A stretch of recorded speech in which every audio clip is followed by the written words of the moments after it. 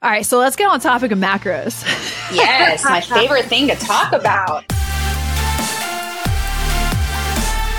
What's up, you guys? Welcome back to the show. Today is another special day. We have another freaking awesome guest here with us.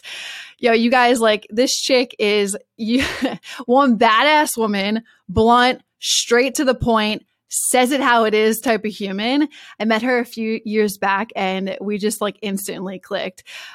She's doing some awesome stuff in the fitness space with her Take Control coaching crew. And I am just so stoked to have her here today so that you guys can witness some no bullshit type of coaching all within this podcast. So let's get to it. Paula, welcome to the show, girl. Thank you so much for having me on and for such kind words. I remember very vividly the day that we met and clicking with you immediately. That was like, I think your first trip out to HQ with Taylor. And man, it was probably one of the fastest I'd ever like clicked with somebody before. It was just, when it's just such an easy conversation and you're like, wow, you're just like me. Yeah, exactly. It's like instant vibe, like 100%. It's such a good feeling. It really is. Yeah, it is. It's hard sometimes to find like-minded people. 100%. It really, especially in the fitness industry, I find it's just, it can be tough to navigate, but thank you so much for having me on. Yeah, girl, I love it. Let's get to it. So I know that you've been through it. Like you shared being 20 pounds underweight, you shared being 30 pounds overweight, an all or nothing mindset, to now like finding a totally simplified approach, which has made you so much more happier with your physique, your health, and your mindset. So just like, I personally want to hear more of your journey, but I know the listeners want to hear that too as well. So can you take us along your journey and share it with us and why fitness is just so important to you? For sure. Absolutely. I would say I got into fitness seriously when I was 20. So people are always surprised to hear this. I did not play a sport growing up. I played one season of soccer when I was in middle school, and it was far too much running. I don't know why I didn't anticipate that. There was a lot of running in soccer, but I was like, well, we're done with this. So I don't really qualify that as having played a sport. But my parents are former military. So my dad always had like a home gym and he always lifted. So that was kind of like what I saw growing up. It was just lifting weights. My mom always did like, I don't know if you remember the at home like VHS workouts, like Buns of Steel, The Firm. So that was like my intro when I was like 16, 17. But when I got to college, I really wanted to start lifting weights because I would watch, I would look at the pictures of when Nicole Wilkins and Aaron Stern and Alicia Marie and like all the OGs and Oxygen Magazine and Muscle and Fitness Hers. And I'd like tear them out and put them up in my dorm room, and finally started learning how to lift weights. Had a guy friend of mine take me around the weight room, and that was sort of what made me fall in love with it. And what's so crazy is that prior to getting into fitness, I never struggled with my weight. Like in my teen years, I never had a hard time staying thin. I just was naturally always thin. And I remember thinking like, I'm very grateful I don't have to worry about that because I had to worry about my skin. But getting into fitness was actually what created such a poor pattern of eating for so long, because it's like it made me obsessed with food. Because I hired my first personal trainer when I was 21. So I started learning to lift at 20. At 21, I hired a personal trainer because I wanted to do a figure show. And turns out I didn't actually want to compete in bodybuilding. I wanted to look like I did. And that's a very important distinction when people are like, oh, should I do a show? And it's like, well, do you want to compete or do you just want to look like you compete? Because you're going to have a very dramatically different mental outcome if you're only getting into this because you want to look a certain way. So that was me. Like, I didn't really care about actually the competition piece. I just wanted to look like that. But having like my intro into the knowledge of how to eat, I went from eating Nutri-Grain bars to following a contest prep diet. So I always associated that with healthy eating. I thought, oh, well, this is what I have to do to lose weight. So I was like so emotionally attached to this contest prep diet for years because I didn't know any other way to lose weight. So what I fell into was this horrible cycle of restricting for weeks and months on end. And then when I would mentally break, I would binge, and then I would mentally spiral into like depression. And then I would get my shit together and go back into restricting again. So that's that's how I ended up getting into that. I was either 20 pounds underweight or 30 pounds overweight. Like I didn't always dramatically shift that much in my weight, but I definitely was constantly in a state of yo-yoing. I was either gaining weight or losing weight. It was one or the other. And that was like my entire 20s.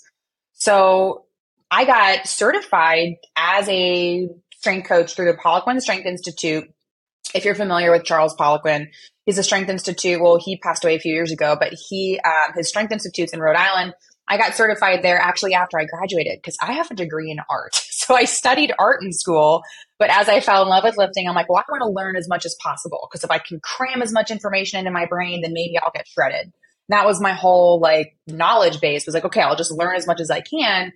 And what's so ironic is that I was gaining all this knowledge. I was getting, certified. I had certification after certification and course after course and seminar after seminar. And I still couldn't figure out how to lose weight. I couldn't figure out how to get lean. No one ever taught me macros. Like they're all of this, like they did it like so many. That seriously, key word. It's like, I was eating all the right foods. They say eat a handful of nuts for a snack, eat avocado, eat whole eggs, cook everything in coconut oil. All of those are fats. So fats are like twice as calorically dense as carbs at the time. Like I'm not even paying attention to that because I just wasn't. So it's like I went from eating this diet plan to like falling into the paleo thing. And like all the while, diet plan didn't teach me how to eat because it's just eat these things. It's not here, learn what is in this. It's like, go follow this plan. And then I became emotionally attached to it. And then after that, it was paleo because it's like, oh, well, as long as you eat healthy foods, you don't need to worry about how much you eat, which is a lie because eating for health and eating for, weight loss are two totally different things, right? Like they need to be blended. But it took me probably until I was like 28 years old to figure that out when someone finally was like, you just need to track your macros. And all I want you to do is focus on your calories and your protein and let your carbs and fats fluctuate. And that blew my mind because for the longest time, I was like so obsessive about those numbers. Like, well, what's the right number of carbs? What's the right number of fats? Like, surely like that matters. Like I have to make sure all the numbers are perfect. I believe there was this like magical formula that I hadn't like cracked the code yet. And lo and behold, when I started tracking my calories and protein, let my carbs and fats fluctuate and eating healthy food 90% of the time, it became really easy. And it just, simplified approach. Oh my God. Let me tell you, when like you've gone through, and I know you understand this completely and probably a lot of listeners do as well. Like when you go through the ringer of like trying every diet under the sun, keto, carb cycling, everything like diet plans, paleo, and you finally like, oh, just calories and protein. Surely that's not it. Yeah. Surely it's more complicated and it's really not. Yeah. And that's when I would say when I was 28, 29, it was when I finally like it clicked. And everything came together because of that one last missing piece, the macros. The macros. Love that. So there's lots to unpack there. First of all, now I totally understand your personality a little bit more knowing your upbringing from a military family. Yes. Makes sense. Yeah. Everyone says that. Yes. Makes sense. Both of them. Just learned that today, but makes sense. And then before we dive into macros, because I feel like that is just, a heavy conversation that I want you and I to have. I want the listeners to listen in on. I want as many people to gain as much insight on macros as possible. But there was another thing that you said in there, which I feel like a lot of women, I resonated so hard with it. When a lot of women go into a type of journey, they always say that I want to look like a competitor. And maybe some of them want to compete. But like, can you share what you think your difference is in those two avenues, going to compete, because I know you competed, or just going to look like? Yeah. Well, and social media makes it this huge misconception of what a competitor at stage lean actually looks like. Because just as well as I do that when somebody is stage lean and they're tan, they're stage lean, they're dry. For anybody listening, that means that they are essentially dehydrated so that they can look as lean as humanly possible. Their skin is as thin as they can get it. Actually in quite a very unhealthy state when they are on stage. They have been like severely under eating for a long period of time. All kinds of things come with it. And for the record, I love the sport of bodybuilding. I respect it so much. And I think all of these things make sense in the confines of competition. But when you see those photos on social media, it's easy to be like, ooh, I want to look like that. And then when you see that person in real life, on stage day, on competition day, it's a completely different look than what it is in a photo. And I would say not like if 99%, if not 100% of, because I know a lot of competitors. I know competitors who've competed in the Olympia. I know competitors who are, and Candace is an IFBB pro. My business partner is. They all say they don't like love how they look when they are stage lean. Like it's necessary for competition. So that's the first thing I think is there's this misconception of what looking like a competitor actually means. Because I don't compete. My goal is to look like I compete without competing. Like that's what I always say about my physique. I just want to stay, at a healthy level of lean year round. Like that's just my preference. And people in the gym I train at Golds will be like, oh, when's your next show? And I'm like, I don't compete. Like I'm very flattered by that, but I don't. But if I were to like get tanned up right now and get on stage, I would look fat compared to everybody else up there because like I'm probably 10% body fat higher than what is stage lean. So I think that's the first thing people need to understand is like what you think that looks like isn't what it actually looks like. And what it requires to get there is not what most people want to do. It's necessary. Like contest prep diet is not lifestyle. It's two totally different paths. And I think what happens is, you'll have a competitor, this happens a lot actually. Competitors who like they get really lean, they see some success, they win some shows, and they want to start coaching, which is totally fine. But if the only way they know how to coach people is in the same manner that they got lean for stage ready, and now they're teaching that to like, Sally and Susie who like have no interest in competing, they just want to look good, they can't follow that lifestyle. That's just so far gone from what they're used to doing. And I think that's what happened to me. Like, of course, I did tell my coach at the time I wanted to compete, and that's why she gave me that plan. But I went from no structure to my eating, no knowledge whatsoever, to contest prep, which is like quite a large leap. And then that happens to people. It creates a pretty bad relationship with food. 100%. What'd you say? Nutri-bars or whatever to Nutri-Grain bars? Nutri-Grain bars to contest prep. I felt that. I felt that that's the same thing. I went from not eating like barely anything, sugar every single day because I love candy, to cold turkey, like literally the next day, chicken, broccoli, rice, tilapia. Tilapia is such a garbage fish too. We ate so much of it. I know. So yeah, I love that you pointed that out. I think one thing that though does resonate with people that want to have that type of body composition to people that do go up on stage and compete is like you do. And you're so good at sharing this right now on your social medias. I'm going to link everything you guys beneath this in the description for you guys to go follow Paula, but the habits, right? Oh yeah. Like the mentality, like it's two drastic different things, like going to stage competition, like the last like few weeks. But like, if you want to look that way, what are like, share some of the habits that like you take your crew on. What are some of the things that you have to start embedding and get the mental discipline down, all that jazz? Well, from a habit and like a daily activity, daily task, we'll call it daily task standpoint, like tracking the food, hitting your calories, hitting your protein. It's really the same structure of what you have to do to just get to a lifestyle level of body fat, leanness that people can just enjoy themselves, go on vacation, or contest prep. It's the same things they do. It's just contest prep takes it to the extreme. In all those avenues. Yeah. That's really the primary difference. And I think, again, that's where it gets confusing. Like, well, they do this and they look like that. Why don't I look like that? It's because like, well, you don't need to go to the extreme. And when people do go to the extreme on their own volition, not with the help of a coach, not for contest prep, that's when issues arise. But I am very habit focused because one of the biggest things I want to get through to women especially is that there's plenty of benefits to a healthy lifestyle independent of looking good. I would really love to make it a thing where people start pursuing this lifestyle because they want to feel better, because they want more energy, because they want to be proud of themselves for the work that they're putting in so that they can see the beauty of their body getting stronger. And I think building muscle is a beautiful thing. And it's seeing yourself accomplish those things that brings the satisfaction. It's not looking a certain way. And I'll say this, it might sound cocky, I don't mean for it to, but I have been able to see my abs for the last several years, and that gets old very quickly. Like, you're excited, the very first time you can finally see a six pack and you're like, oh my God, I did it. when you've been trying for like over a decade and you're like, oh shit, I'm there, I got it.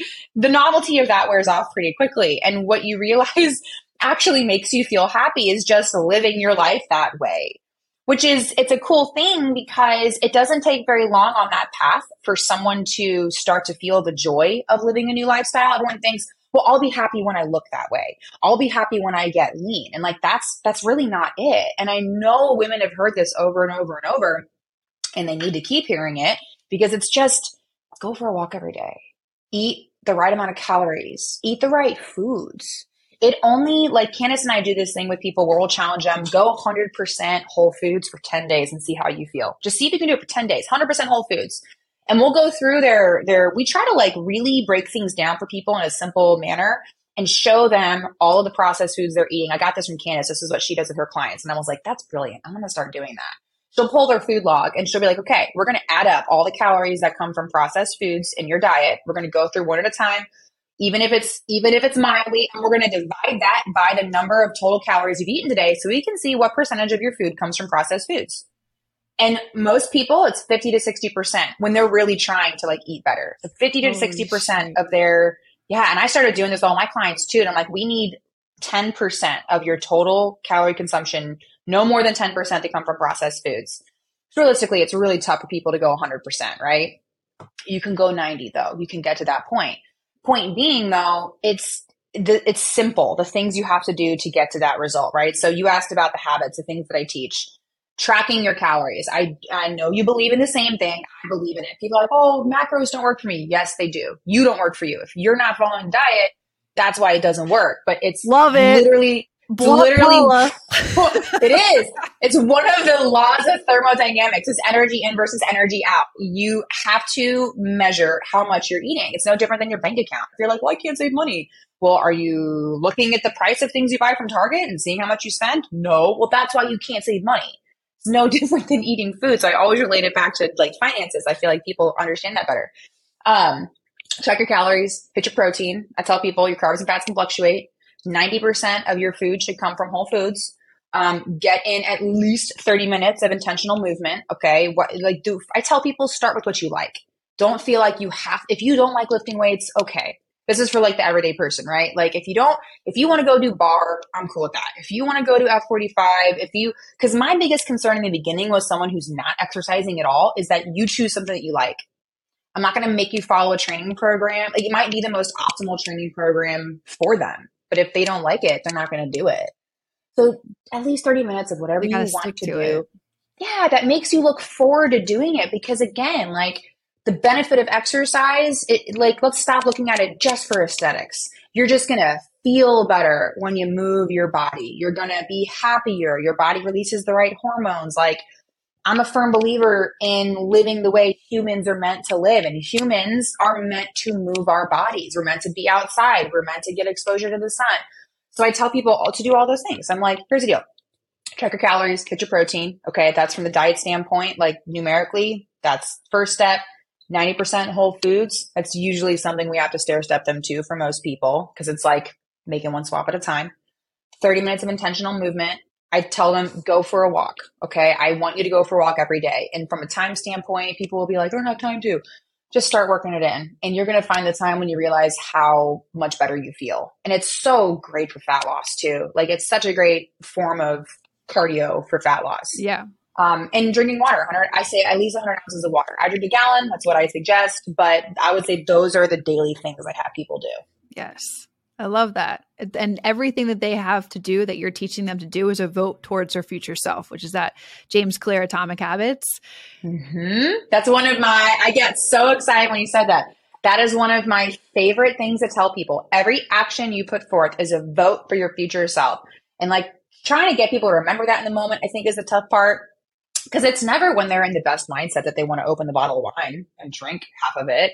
So they're not necessarily thinking, is this a vote for the type of person I want to be? They're thinking conscious awareness in the moment. Yes, that's the hard part. Yeah, that's the hard part is like, let's be honest. None of us are thinking about, am I voting for the fucking person I want to be right now whenever you want to drink the wine?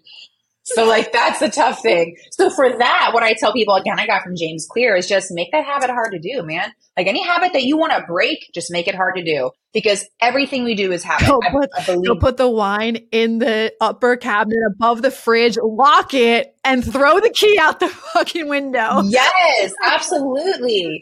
Yep. Just make it hard to do. And honestly, sometimes all it takes is for you not to see it. That's the cue. You see it and you're like, ooh, I want that. It's like, what is it?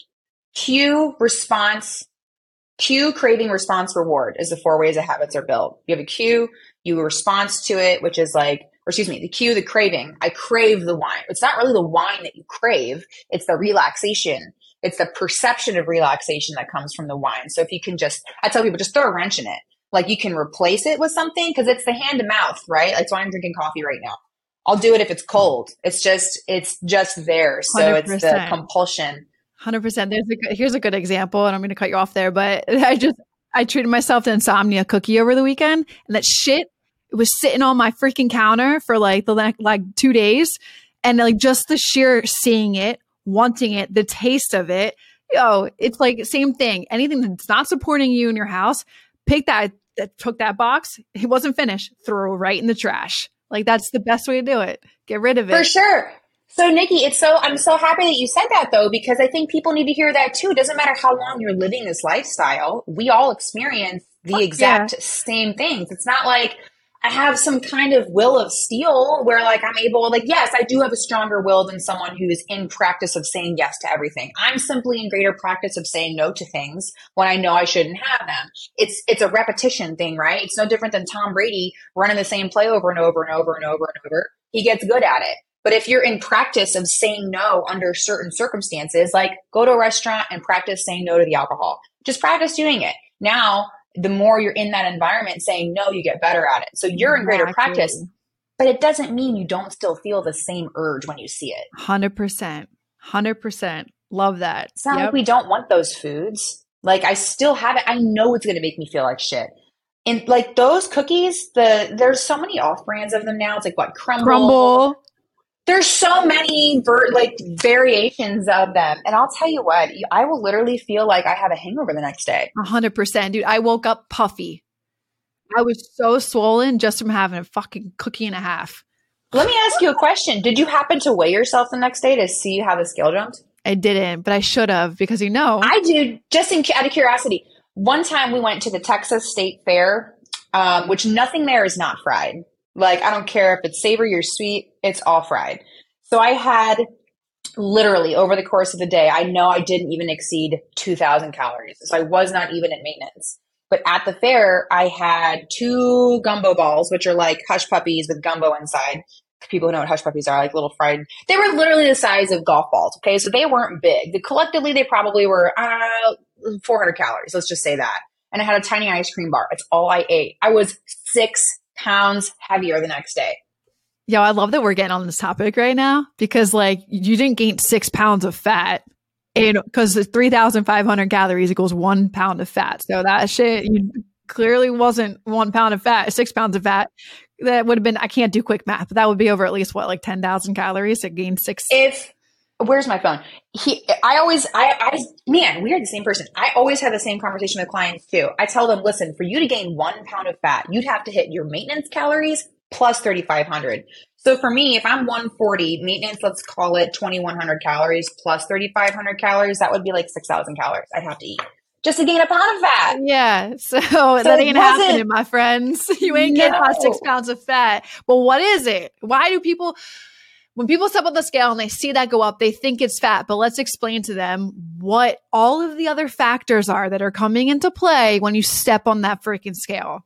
All of them. We literally just did a live on this in my Facebook group last week about body weight fluctuations. We do it every single challenge specifically for this reason. It's water. It's almost always water. It could be intracellular water inside the muscle. Here's one factor. If you've been eating in a caloric deficit, which means you've been getting a deficit from fuel sources, which are your carbs and fats, right? So I tell people this, like when you're in a deficit, it's like your fuel tank it's not 100%, which would be maintenance. It's like you're always at 75%, right? So we're just filling our fuel tank 75%. Well, if you have a day where you eat 100%, right? And you just eat maintenance calories, scale will be up the next day because the carbohydrates that are stored inside the muscle cell as glycogen, you've got more of that now. So the weight can go up from that alone. And when carbs are pulled into the cell, water will come with it as well. So that's a factor, right? When you eat crappy food like I did, and you experience intestinal inflammation, too much sodium, like your body pulls water into the cell, yes, but it also could be a subcutaneous bloat, which is where Nikki said she woke up puffy the next day. Subcutaneous means under the skin. So water is being held there as well because it's like you experience spillover, where it's like there's not enough volume to hold the water inside the cell. So then it spills over and then you got water under the skin. That's why you get puffy. So it's crazy how much the scale can move because of that alone. People don't realize how dramatic that can be. So they'll see it, they could be sticking to their diet perfectly hitting their macros. And because of their hormonal cycle, or they eat one inflammatory food, they weigh themselves and they're up 2 pounds the next day. They're like, this shit doesn't work. Exactly. No, it does. Just stick with it. How about the ones that weigh themselves in the morning and then weigh themselves at night? Hey, women, we always weigh ourselves in the morning. Like I will wake up naked, go to the bathroom, then weigh myself. If I forget to weigh myself and I take a shower, my hair is wet, forget about it. If my hair is wet, there's water in it. If I have my cup of coffee and I'm like, and my water, I'm like, oh shit, I didn't weigh myself today. I ain't weighing myself now. I'm gonna wait now. Yeah. And then men all weigh themselves at night. They will eat dinner, drink a pint of water, and then step on the scale because they're like, "Oh, look how heavy I am, how full I am." All of it's in the muscle. Yeah, exactly. Oh, that's absolutely so funny. So it's just so true. Yeah, I love that we got on that topic because I know the women need to hear that about the scale because so many people just rely on it so much, and like you said, here's the thing. A lot of coaches, because of this, I feel, will say, don't weigh yourself. And yes, there's some circumstances where I'll tell clients not to do it just for a little bit until you start seeing progress. However, I will encourage them at some point in time to start weighing themselves every single day for 2 reasons. Yes. One, literally, weigh yourself every day. The scale never lies, okay? And hiding from it doesn't help us. So there's 2 reasons why. One, you will learn about these fluctuations and you'll realize that you can see a spike on the scale and it go right back down. I have this perfect line graph from one of my clients from last Christmas. She diligently weighed herself every single day, and it creates a line graph of her weight over time. And it's from December 23rd to December 27th. And there's this big spike in the middle and it comes right back down. And it's Christmas. And she literally goes up 5 pounds on December 26th. And then on the 28th, it comes right back down again to exactly where it was before. And I show all my clients that. I'm like, this is an inflammation spike. This is extra carbs. This is an inflammatory response from alcohol. That's super normal. So I tell them, weigh yourselves every day to learn the fluctuations, but also to emotionally desensitize yourself. Yes. This probably is something I got from my military parents, but I'm a big believer in exposure therapy. And the more you expose yourself to the things that activate you or trigger you, the less activated you will be by it. So you get to a point, and I tell them this actually will help you get better results because the less emotionally derailed you are by the freaking scale, the easier it is to stick to the plan because it's a different experience when you step on the scale and you're like, oh, it's 3 pounds up. All right, cool. Well, yeah, exactly. I'm just going to live my day as normal. Versus it's 3 pounds up, no. And then you order pizza and you're like, that's not even worth it. Dude, spot on. They're so emotionally attached to it. And that's such a great way to, like you said, desensitize yourself to that emotion and go on with your day. Cool. It's up, whatever. All right. I'm used to it. It's going to fluctuate.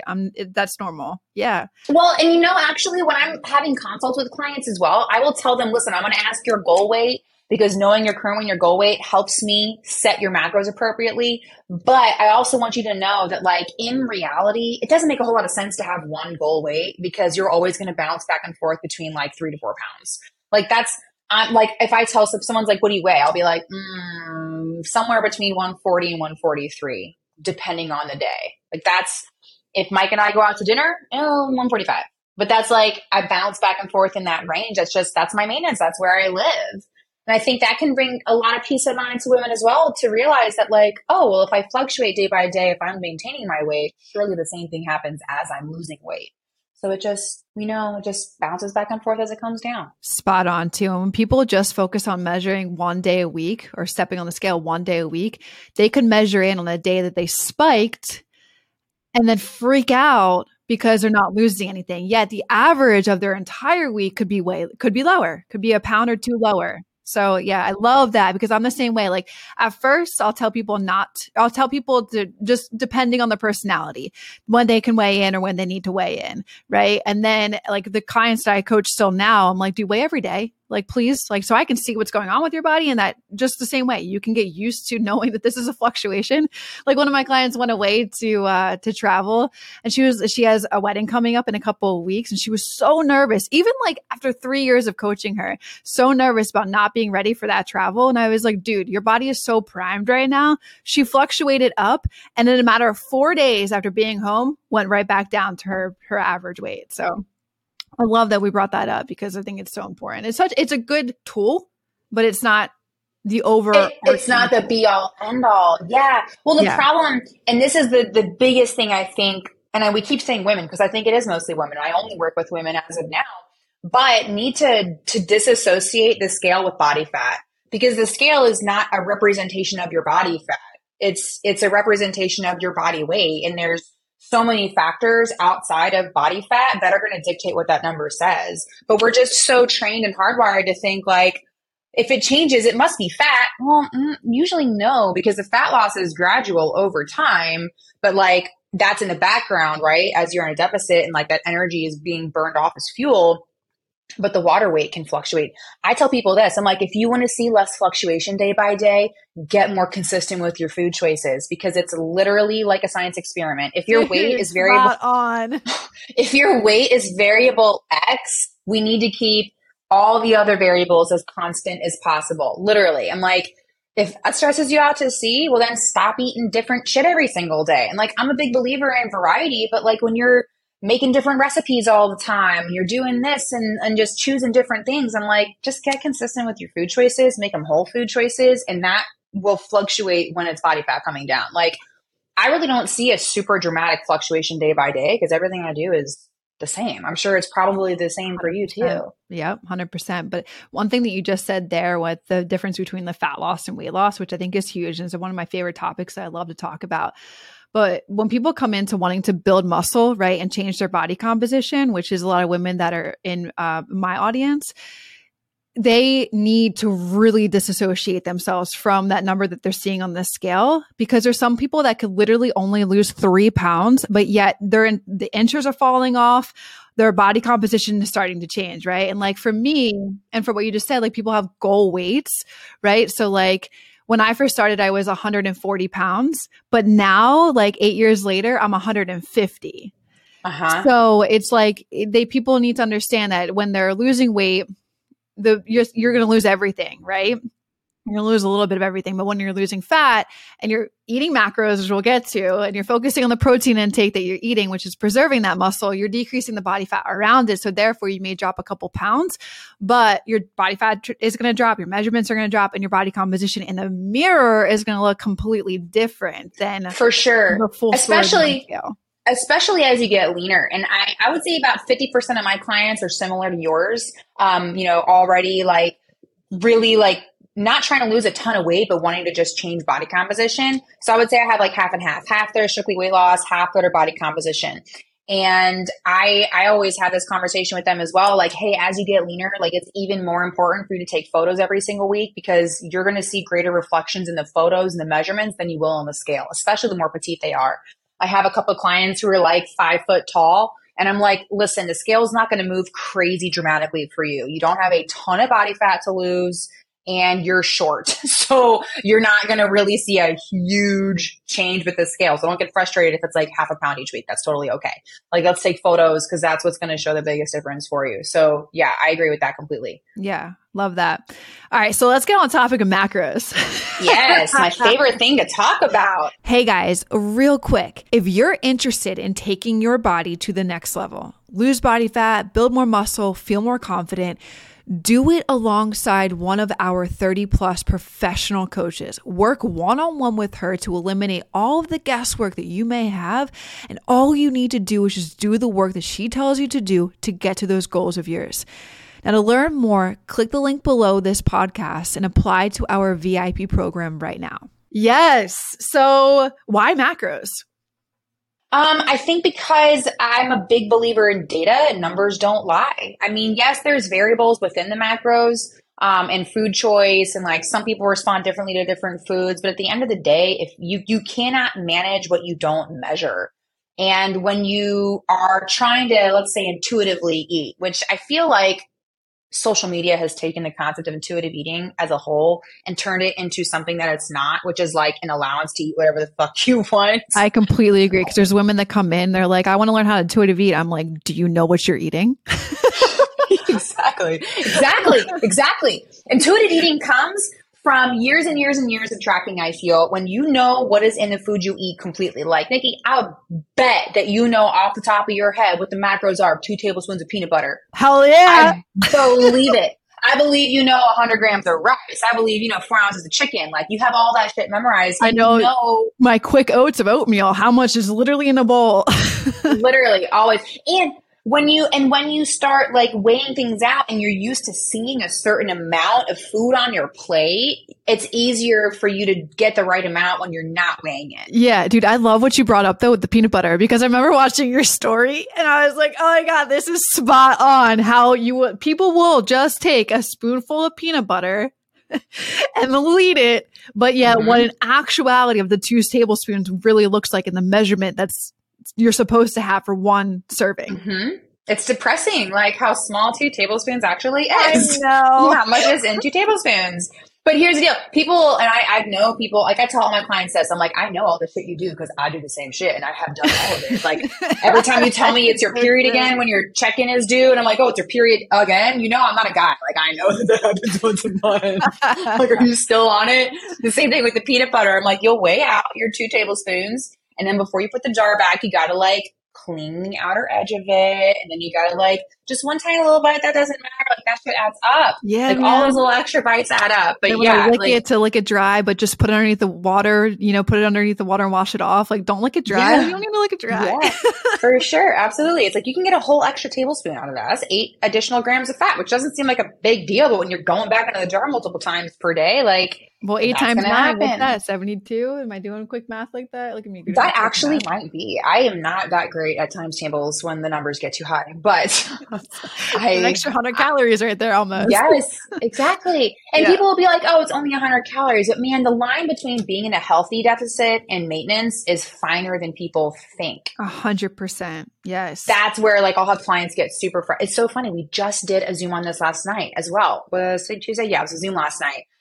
Ways you might be self-sabotaging yourself and when to know when the calories actually do need to go down. And that was one of the things. We have like 5 questions for clients to ask themselves. 1, are you actually logging everything you eat? Like condiments, drinks, like everything you eat. Are you logging all of it? 2, are you weighing it out?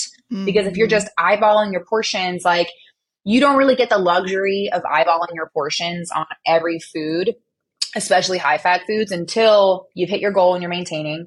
And until you've been doing this long enough to really be able to accurately eyeball a measurement. Amen. Because I tell my clients, like, just have a handful of nuts as a snack. Okay, well, that could be the difference between 100 calories of nuts and 500 calories of nuts. Yep. Pretty big discrepancy. Yeah, 100%. Fat from nuts. How depressing is it to think that you can be following your diet to a T, and it could be the cashews that are preventing you from losing fat because you just have one too many cashews each day. Doesn't take a lot of cashews. 100%. Yeah, I love that. Love that you're speaking to that, because it could literally just be that 100-calorie difference that you may be licking off, or extra bites, or taking the stuff from your kids' plates, finishing it off, and just throwing it away. That shit adds up. The BLTs, bite, licks, and tastes. Bite, licks, and taste. That's hilarious. I've never heard that. But it could be, and that's what's really stressful about that, like as a coach, is when you know that that's what's the case and what's preventing them from being able to like hit their goal. But they think the answer is to drop their calories to like 1,200. And it's like, no. Just keep them where they're at and weigh everything. That's all I need you to do. You really shouldn't feel like you're dieting when you're in a healthy deficit. I tell them, you're going to be a little hungry when your metabolism starts to pick up. You shouldn't be starving. And they're like, this is actually really easy. I'm like, yeah, isn't it? Dude, I love that. You just said that. I'm like, yes, you will be a little hungry, but like, unless you don't feel like you're going to gnaw your hand off, you're chill. Like, you know, like if you feel like you're going to gnaw your hand off. Yes, when I started cut, good. Yeah, me too. I'm like, ooh, my metabolism picking up. I'm starting to get a little hungry. Yes. Yeah. Like, I love that. I love that feeling. Same. It's like the shit's working. Same.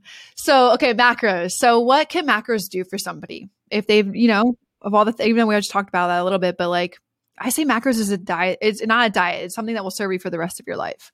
I say it will set you free. That's what I always tell people. I'm like, macros will literally set you free. It will set you free. It'll set you free because yes, 90% of your food choices should come from whole foods. And honestly, lately, Candace and I have been saying, let's stop calling it whole foods. Let's call it food and fake food because we have this habit of calling it food and whole foods. And it's like, no, it's just food and fake food. So you should 90% of your calories should be coming from food, only 10% from like the bullshit, like processed, you know, quick, like pretzel thins, things like that. However, when you have a day where you want to go out to dinner with your spouse and you have that meal coming up, you can manipulate those numbers a little bit to your advantage where like what I'll do is I reserve most of my carbs and fats for dinner. I don't actually log that meal. Like I will if I'm like really like seriously in a cut or in a challenge. Like right now we're in a 30-day challenge and my partner and I are both doing it with our challengers. So like I'm logging every single thing, but on an ordinary basis, if it's like a casual cut or if I'm maintaining, like I don't really measure that meal personally. I think most people should if they're learning to track, if you're in active, like a deficit right now, you're trying to cut. But you'll get to a point where similar to myself, and I'm sure Nikki, like if you make the right choices and you prepare yourself in the day, like I'll have mostly protein leading into that meal. Like I'll have carbs before and after my workout. I'll have my normal breakfast of oats and eggs after I train. I prefer training fasted, but I'll have, you know, some fruit on the way to the gym. On a day like this, I'll have my normal breakfast afterwards. My next 2 meals might be just chicken and vegetables or beef and vegetables, or yogurt and some, you know, carrots or something. And then I just reserve most of my carbs and fats for dinner. So like, I think you can do some manipulation once you have been tracking consistently enough and you've been eating consistently enough for a period of time to like have a baseline set and you like are used to that lifestyle. You can do some manipulation, which like sets you free where you fit in things that you wouldn't have all the time. And you're like, you know what, tonight, instead of potatoes at dinner, I kind of want to have Cheez-Its as my carb. So I'm going to track my Cheez-Its instead, but I'll still have chicken in my, you know, salad kit. And then I'll have a little bowl of Cheez-Its or some popcorn or something. So it's like, lets you, what is this saying? Have your cake and eat it too. But this is one of those things I often hesitate to tell people on social media or out of the gate because it's like you give people an inch, they'll take a mile. I never want someone to be like, well, I can do that every single day. I'm just going to eat Twinkies and track it because Paula said I can. I was like, no, you still need to eat healthy foods. Quality food. Yeah. Quality food, like the majority of the time. But you can still work in things that you like. Yeah, dude, like 80%, 90% quality food. I have Dove chocolate every night. I have 2 to 4 pieces of whatever fits in my macros. So I'm going to cut every night because it just curves it gives me that sweet tooth, curves my cravings, and I'm solid. I have a question for you, actually. Yeah. Do you have periods of time where you track and periods where you don't? 100%. Yo, are you in my brain? Because I was going to ask you that question next. I think I am in your brain. No, but for real, because I know a lot of people wonder that. Like a lot of people I have the same question for you too. It's like, and yes, I do. There's a period of time where the last like 8 weeks, 8 weeks, I've been tracking because I have travel coming up. My birthday is tomorrow. So like I want to happy early birthday. Thanks. So I want to feel good leading into it. Like I want to, all that jazz. So I will put myself into a deficit and I track. Like down to the T, man. I have to, because when you're in a cut, you can't just, again, a little bit over, if I didn't measure something, could be putting me back into my maintenance calories where I don't want to be. So I really pay attention when I'm in a cut, but then majority of my time now throughout the whole year is living in maintenance where I'm a little bit more lenient. with it. Right. And I'm the exact same. So if I'm a period where if I want to try to put on a little bit of muscle or I want to cut either of those, that's when I track. Like I tell people this, when I'm actively pursuing a goal, a progression with my own fitness, that's when I track. But if I'm just living life, I'm not tracking. Yep. However, the way that we eat doesn't change. Like, exactly. The foods I eat, I tell people this, the foods I eat don't change, whether I'm losing weight, gaining weight, or maintaining weight. It never changes. I always eat the same things. Always. Exactly. It's not like, oh, I'm not going to track. Doesn't mean I'm going to go and get like Five Guys every freaking day and like have ice cream, like, you know, for lunch every day. It's not I like used to do that. Yeah. For sure. But I used to live like that. Well, see, like back in my 20s when I struggled, that's why I struggled so heavily. Because it was like I was either dieting and I was all or nothing. I was either dieting and following this meal plan. And this is before I knew anything about macros and before I knew that I could actually fit those foods into my plan. I just had the belief that I literally could never eat any of those things ever. I had a coach one time I had probably 6 or 7 coaches throughout a 12-year period. Part of it was I just wanted to learn from different people. Like, oh, I want to learn what this person knows. I want to learn what this person knows. So I would choose a coach based on like, it was a powerlifting coach. I've had a CrossFit coach. I've done so many different styles of training and dieting because I wanted to gain my own experience and see how they coached. But I remember I had a coach and I've had good coaches and bad coaches. I had a guy one time I texted and I was like, hey, can I put goat cheese on my salad? And he was like, not if you want to get lean. So like it just perpetuated the belief that I can't have goat cheese if I want to get lean. Damn, like how am I supposed to live life? And I remember I was being depressed and like I can't eat anything outside of my roommate at the time. She's like one of my best friends. She called it at the time the Paula 5 food groups. This is like 10 years ago. I ate like egg whites. She's like the Paula food groups, egg whites, whole eggs, chicken, broccoli, sweet potatoes. That's like all I ate. And I'm like, this is what I have to eat. So I was either doing that diligently, which psychologically I could only stick to it for like 10 to 12 weeks. And then I'd mentally break and then I would binge.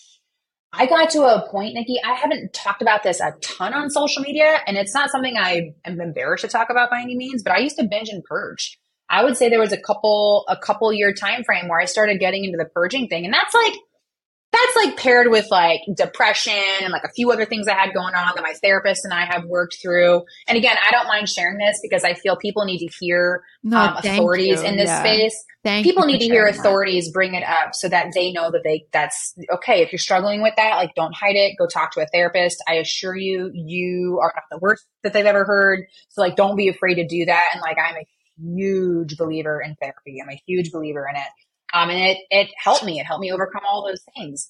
But I can relate to that belief that like, okay, if I ever eat these foods, that's going to keep me fat. And like, I'm not going to be able to ever get lean. So like when it's like a perfect storm. When you pair restricting yourself with calories and food choice for a very long period of time, you're only eating 5 foods, you're only eating 1,200 calories. This contest prep diet is that deep, right? And then when you break, it's like you have this primal urge to consume as many carbs and fats as possible. Cause like, and I remember reading this in Atomic Habits. He's like, the human brain hasn't changed in the last 50,000 years. 50,000 years ago, people were struggling to survive and they didn't have an abundance of carbs and fats every day like we do now. Whenever you had that in front of you, you wanted to eat as much as you could. You had to. That's why the body has adapted by being able to store carbs in the muscle, to store fat on our body. So that would take us through periods of not having food, survival, which we don't have that anymore. Like we have food in abundance, so we still have that primal urge to do that. So if you have been restricting yourself for a long time and you break mentally, which you will at some point in time, you're going to binge. That like happens to every person. Now you throw in the factor that there are food scientists whose literal jobs are to figure out the best combination of sweet and salty, the best combination of crunchy and gooey, all of the best combinations of the most palatable foods to make it as addictive as humanly possible. So that paired with the primal urge to eat as much as you can in one sitting, they are trying to make it addictive. You have food in abundance every day. No wonder it's so hard for people to change their lifestyle. Damn. Nothing about our life is conducive. Nothing about the modern society is conducive to being healthy. It is conducive to laziness. Everything's delivered to us now. Everything allows us to stay inside of our home. You can have every meal delivered. You can have groceries delivered, which I do take advantage of grocery delivery. Don't get me wrong. So I'm not trying to demonize these services and say I don't use them. However, it does make it very easy to have a very chaotic life. It does. I have clients, I would say 60% of my clients work from home. They struggle way more than the people who go to an office, because you have people working from home, spending all of their time in their house. Think about how unnatural. If you don't mind if I talk about this real briefly, because I think this is so important. No, I love it.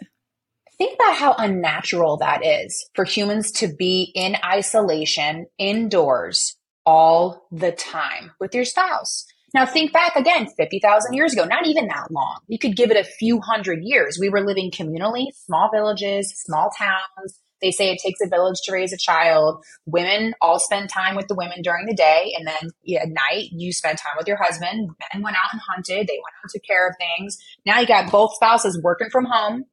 You are inside all day long. You never get exposure to the sun. So your circadian rhythm is off. You have shitty sleeping habits. You throw alcohol into the mix every single day. You have everything delivered to you. You have no social life, because our social life for most adults comes from our work environment. So if you're working from home, yeah, you see people on Zoom calls, but that doesn't take the place of being social. So then your social life becomes eating and drinking out with your friends. So that is your social life, which again is unhealthy. And then all the food's more addictive. Every time you go out to eat, even if you go to a healthier restaurant and you get a protein-based entree, it's for sure cooked in oil, and it's not going to be the best. It's not going to be the healthiest. So you're spending all this extra money on that. So it's like everything in modern society, in our modern existence, is conducive to being overweight and being unhealthy and being depressed. What's that like percentage in like years to come? Whereas obesity is just going to get worse. It's terrifying, isn't it? I actually appreciate the conversation. You're laying it out in a very easily understood manner, for sure. Well, thanks. I appreciate that. Yeah. Well, I think people just need to understand. I truly believe that what I teach people to do is to live normally, because I don't limit my discussions with clients to just nutrition and training. We talk about everything, because when you work from home, just to circle back to that real quick, they don't have any structure. We've always had structure imposed on us since childhood. And they say children need structure. They need structure. You've heard that, right? Like kids need structure. Okay, well, that doesn't magically disappear when we're adults. Adults need structure too for our mental health. Like our hormone production is on a clock. Everything needs structure. So you work from home, you can start your day when you want it. As long as you get your work done, you can live your day the way you want to, according to your plan. But no one's taught how to manage themselves. We don't have a class in college on how to manage your structure of your day. You have your parents, then your teachers, then your professors, then your boss at your internship, then your boss at your job, and then COVID hits and you work from home. What the fuck do you do now?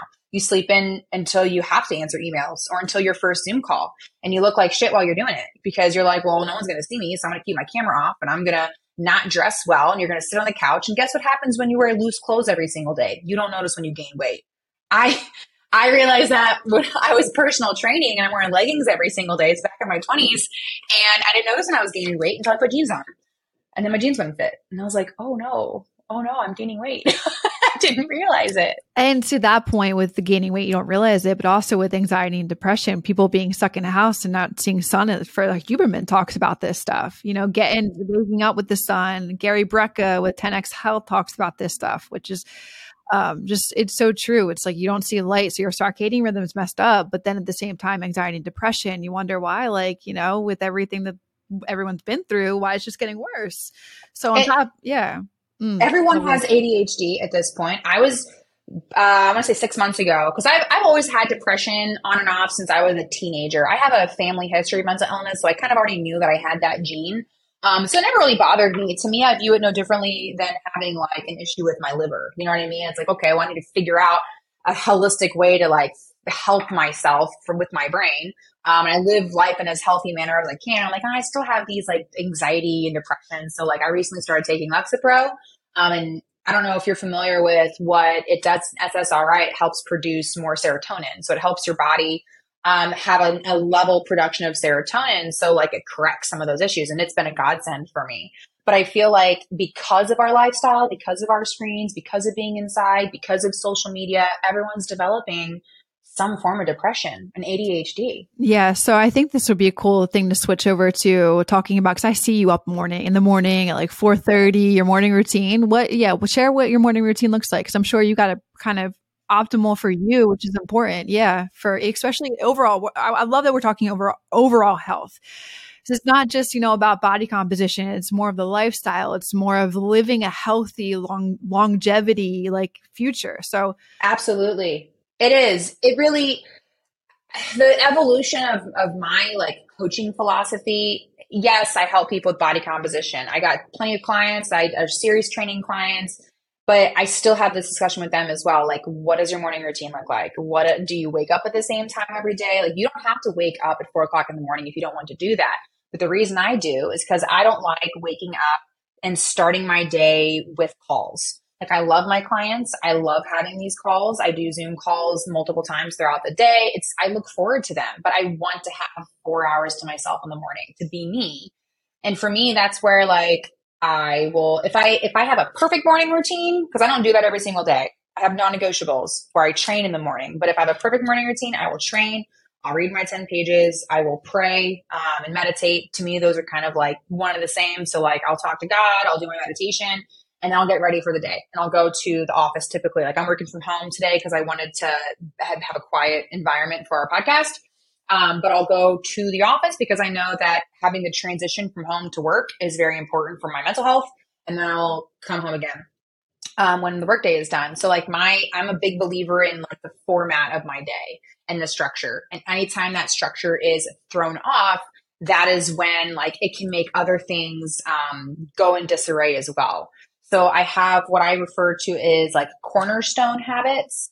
And I'll explain to people, the cornerstone of an archway is the stone that holds it together. It's the one on the top, right? So I got this concept from not Atomic Habits. The one that he references in that book is called The Power of Habit. I forget the name of the author, but it's The Power of Habit. It's a yellow book. Charles Duhigg, right? Charles Duhigg. I almost said that. It was in my mind, but I'm like, that's not it. I almost said that. He talked about cornerstone habits, and it's like the one thing that kind of impacts everything else, and it creates this cascade effect. And I have learned that if I do not train in the morning, my day is not going to go, it'll be a fine day, surely, but it's not going to be exactly like what I want it to be, if that makes sense. Like I just won't feel right. Like I've tried training in the afternoon. I will not train at night. I can't. If I have to, I will, but I hate training at night. I absolutely hate training in the evening. After like noon, the likelihood goes downhill for sure. But like, that's your signature. Yeah.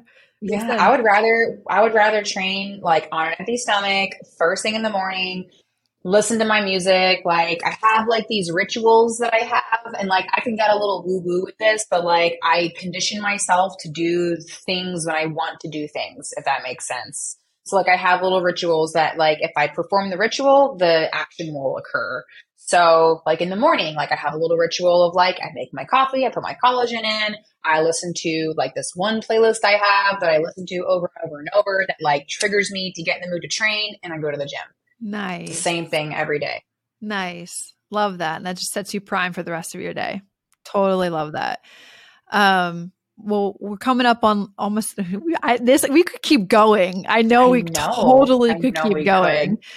But I love all the things we discussed, and we're probably going to have to do like a part 2 in months to come, which I would love to bring you back on. I would love to. Yeah, because there's some more questions that I would love to ask. But for sake of time, I think all of these conversations were really good, and I appreciate you being here on the show today. Thanks for having me on. All great topics. I know the audience is really going to appreciate it. If you guys want to go follow Paula, you guys can check out all of our handles below. And we'll definitely bring you back on the show. That was a lot of fun. Well, thanks, Nikki. Yeah, this is so much fun. I appreciate it. So thank you for being here, Paula. I appreciate you so much. Real quick, the only ask I could ever have of you guys is to help spread the word so we can help more women lose body fat, build muscle, reach their goals, and feel insanely confident. And the only way we can do that is if you rate, review, and share this podcast. So the single thing I ask for you to do is if you could leave a review. It will take you 10 seconds, and it will mean the absolute world to me and may change the world of someone else.